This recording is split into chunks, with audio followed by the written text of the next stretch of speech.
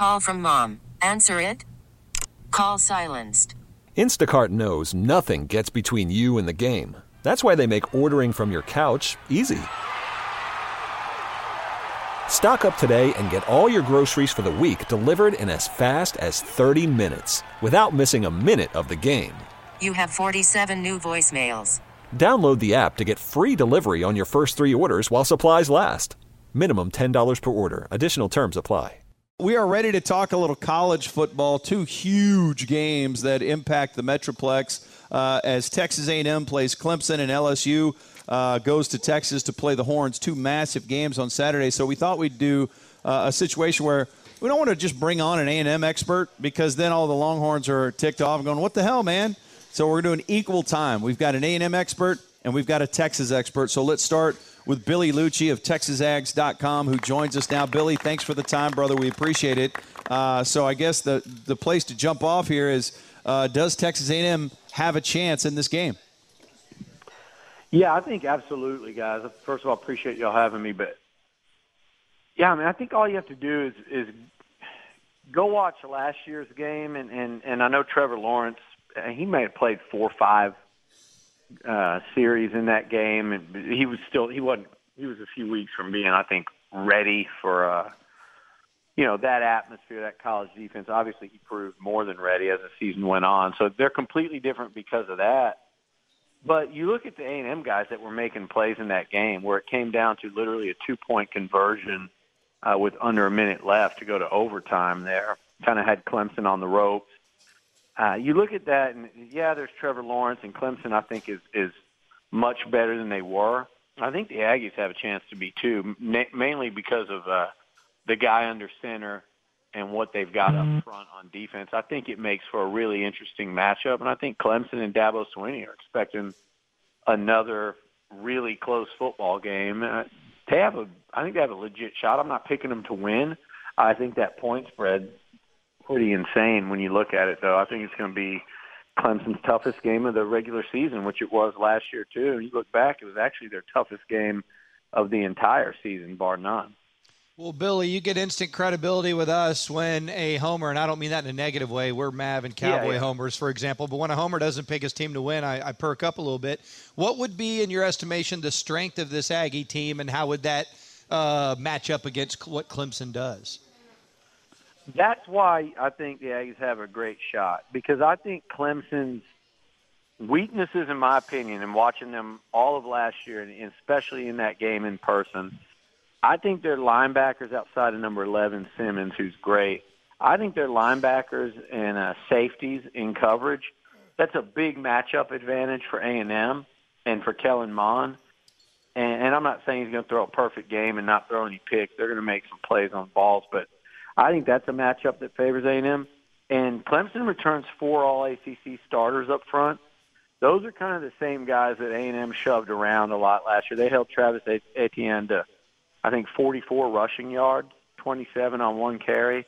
I'm not expecting that again, but I do think the A&M defensive line is as good as I've seen since the Aggies joined the SEC, for A&M is what I'm saying.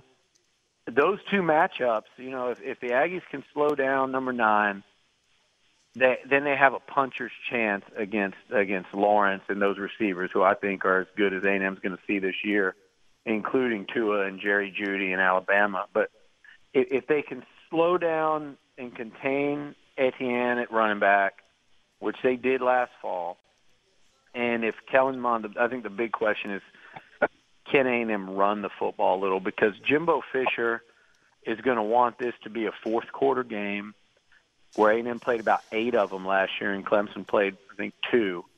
He's going to want it to be a fourth-quarter game. The Tigers hadn't been involved in one of those in a while, and they're going to have to lean on them a little bit in the running game. And to me, that's the big question mark. I don't know if the Aggies can do that. Travion Williams ran for 1,750 yards last year. 31 of that came against Clemson. Awesome stuff, Billy. We love your work. You're our go-to guy for Aggies football. We hope to talk to you again down the road. All right, guys. Love being on with y'all. Appreciate All right, there he goes, the great Billy Lucci, TexasAggs.com. Now, for the other party's perspective, let's now go to Austin.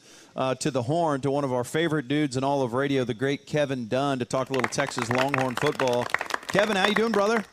Gentlemen, man, I'm doing great. How are you guys doing? Good to talk to y'all. Yes, sir. Always a pleasure to talk to you. I guess we'll start the same place with you. Tell us why Texas has a shot against LSU.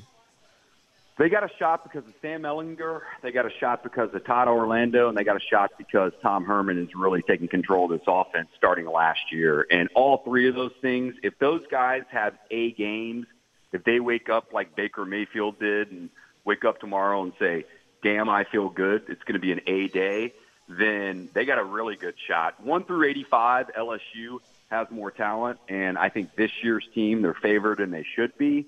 The line with Tom Herman's record at 13-2-1 against the spread as a head coach is something we can talk about. But LSU's a favorite. They should be. Texas can win this, and if they do, it's not going to be a shock, but it'll be because of those three guys I talked about. Let's talk about the Herman aspect there, Kevin. Whenever you have a new coach coming in, especially one that's really highly regarded and he's the hot name and all this sort of stuff, we always give him a little bit of leeway. Kind of happened with Charlie, and then they pulled the rug out from Charlie like rather abruptly. But is there a feeling that this is the year where Tom Herman's now had enough time, and what is the Tom Herman way will manifest itself out on the field? Yeah, definitely, and I think we really saw that last year. And, you know, Herman has been proactive with things, including he hasn't really talked about it. I'm pretty sure he was calling plays last year. And so Tim Beck, who was the offensive coordinator, is a really good recruiter and one of those guys, like a lot of coordinators, is good on a chalkboard, good in certain situations, maybe not the best play caller, which is pretty innate and takes some timing. You just got to be good at that. So Herman is good at that. He's taking control, and the biggest thing that has manifested is the toughness. I mean, this is a physical football program now. They're not where they're going to be talent-wise. They're recruiting very well, but a lot of those guys are young. They've been able to redshirt, especially a lot of offensive linemen. This thing's definitely moving in the right direction. There's a lot of optimism, and rightfully so. That's more of an overview for this game, though. You know, the toughness is going to have to be there. I'll say this, though.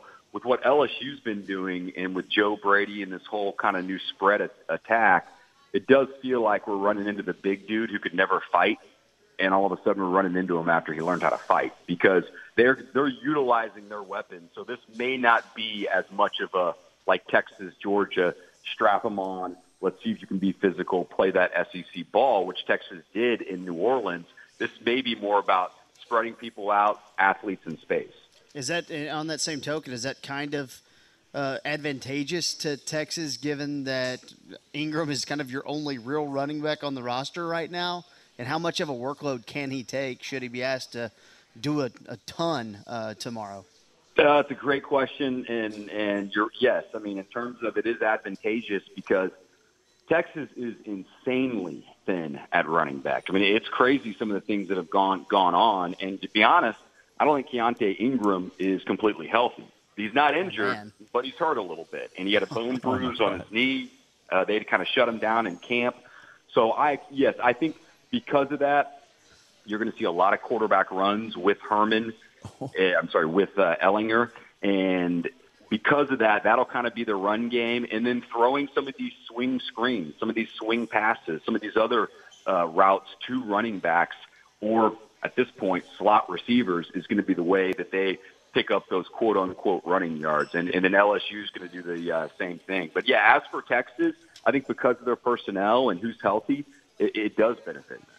All right, we're talking to the great Kevin Dunn from the Horn in Austin, our University of Texas insider, one of our Pluckers homeboys, too, one of our good friends. So both my brothers went to Texas for undergrad and grad school. They follow every aspect of UT football.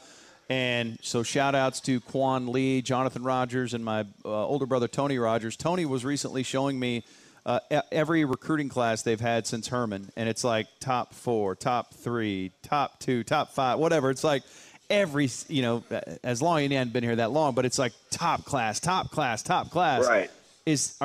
Are we seeing that? I mean, are you seeing a team loaded with talent? Because you talked about, okay, LSU probably has more talent. Obviously, they have great recruiting classes too, but when they rank these recruiting classes, does it stay true? I mean, because you don't ever see Horns really, not that often, get drafted in the pros. You just don't see it very often. Yeah, and you're exactly right. Kind of what we're getting is guys that are sophomores and below. So really the Caden Stearns, the B.J. Foster, the Sam Cosme, that class, those guys, I mean, it's going to take a year or two, but those guys have potential to be first-round type guys, and I'd be shocked if they're not drafted, at least drafted pretty high. We all know how loaded the NFL draft is. But, yeah, I mean, it's coming, to answer your question. And one of the things that they were able to do, as I mentioned earlier, was, they were robbing the garden.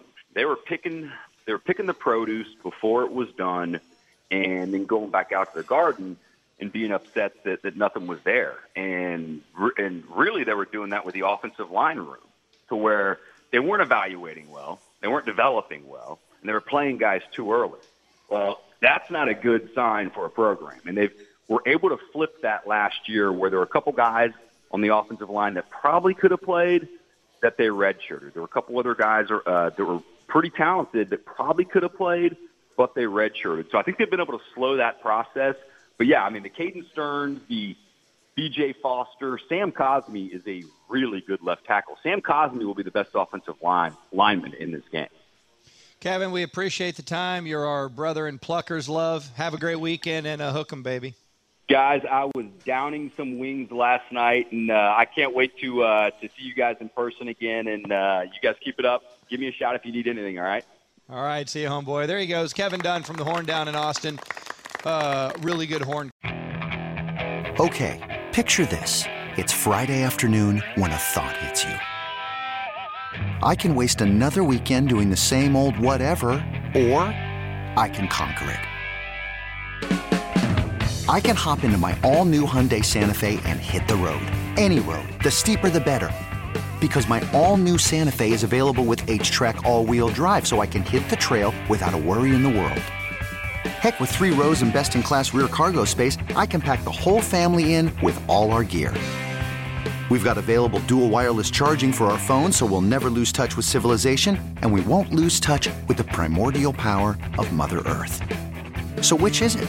Waste the weekend or do something a little more epic? And conquer it in the all-new Hyundai Santa Fe. Visit HyundaiUSA.com or call 562-314-4603 for more details. Hyundai, there's joy in every journey.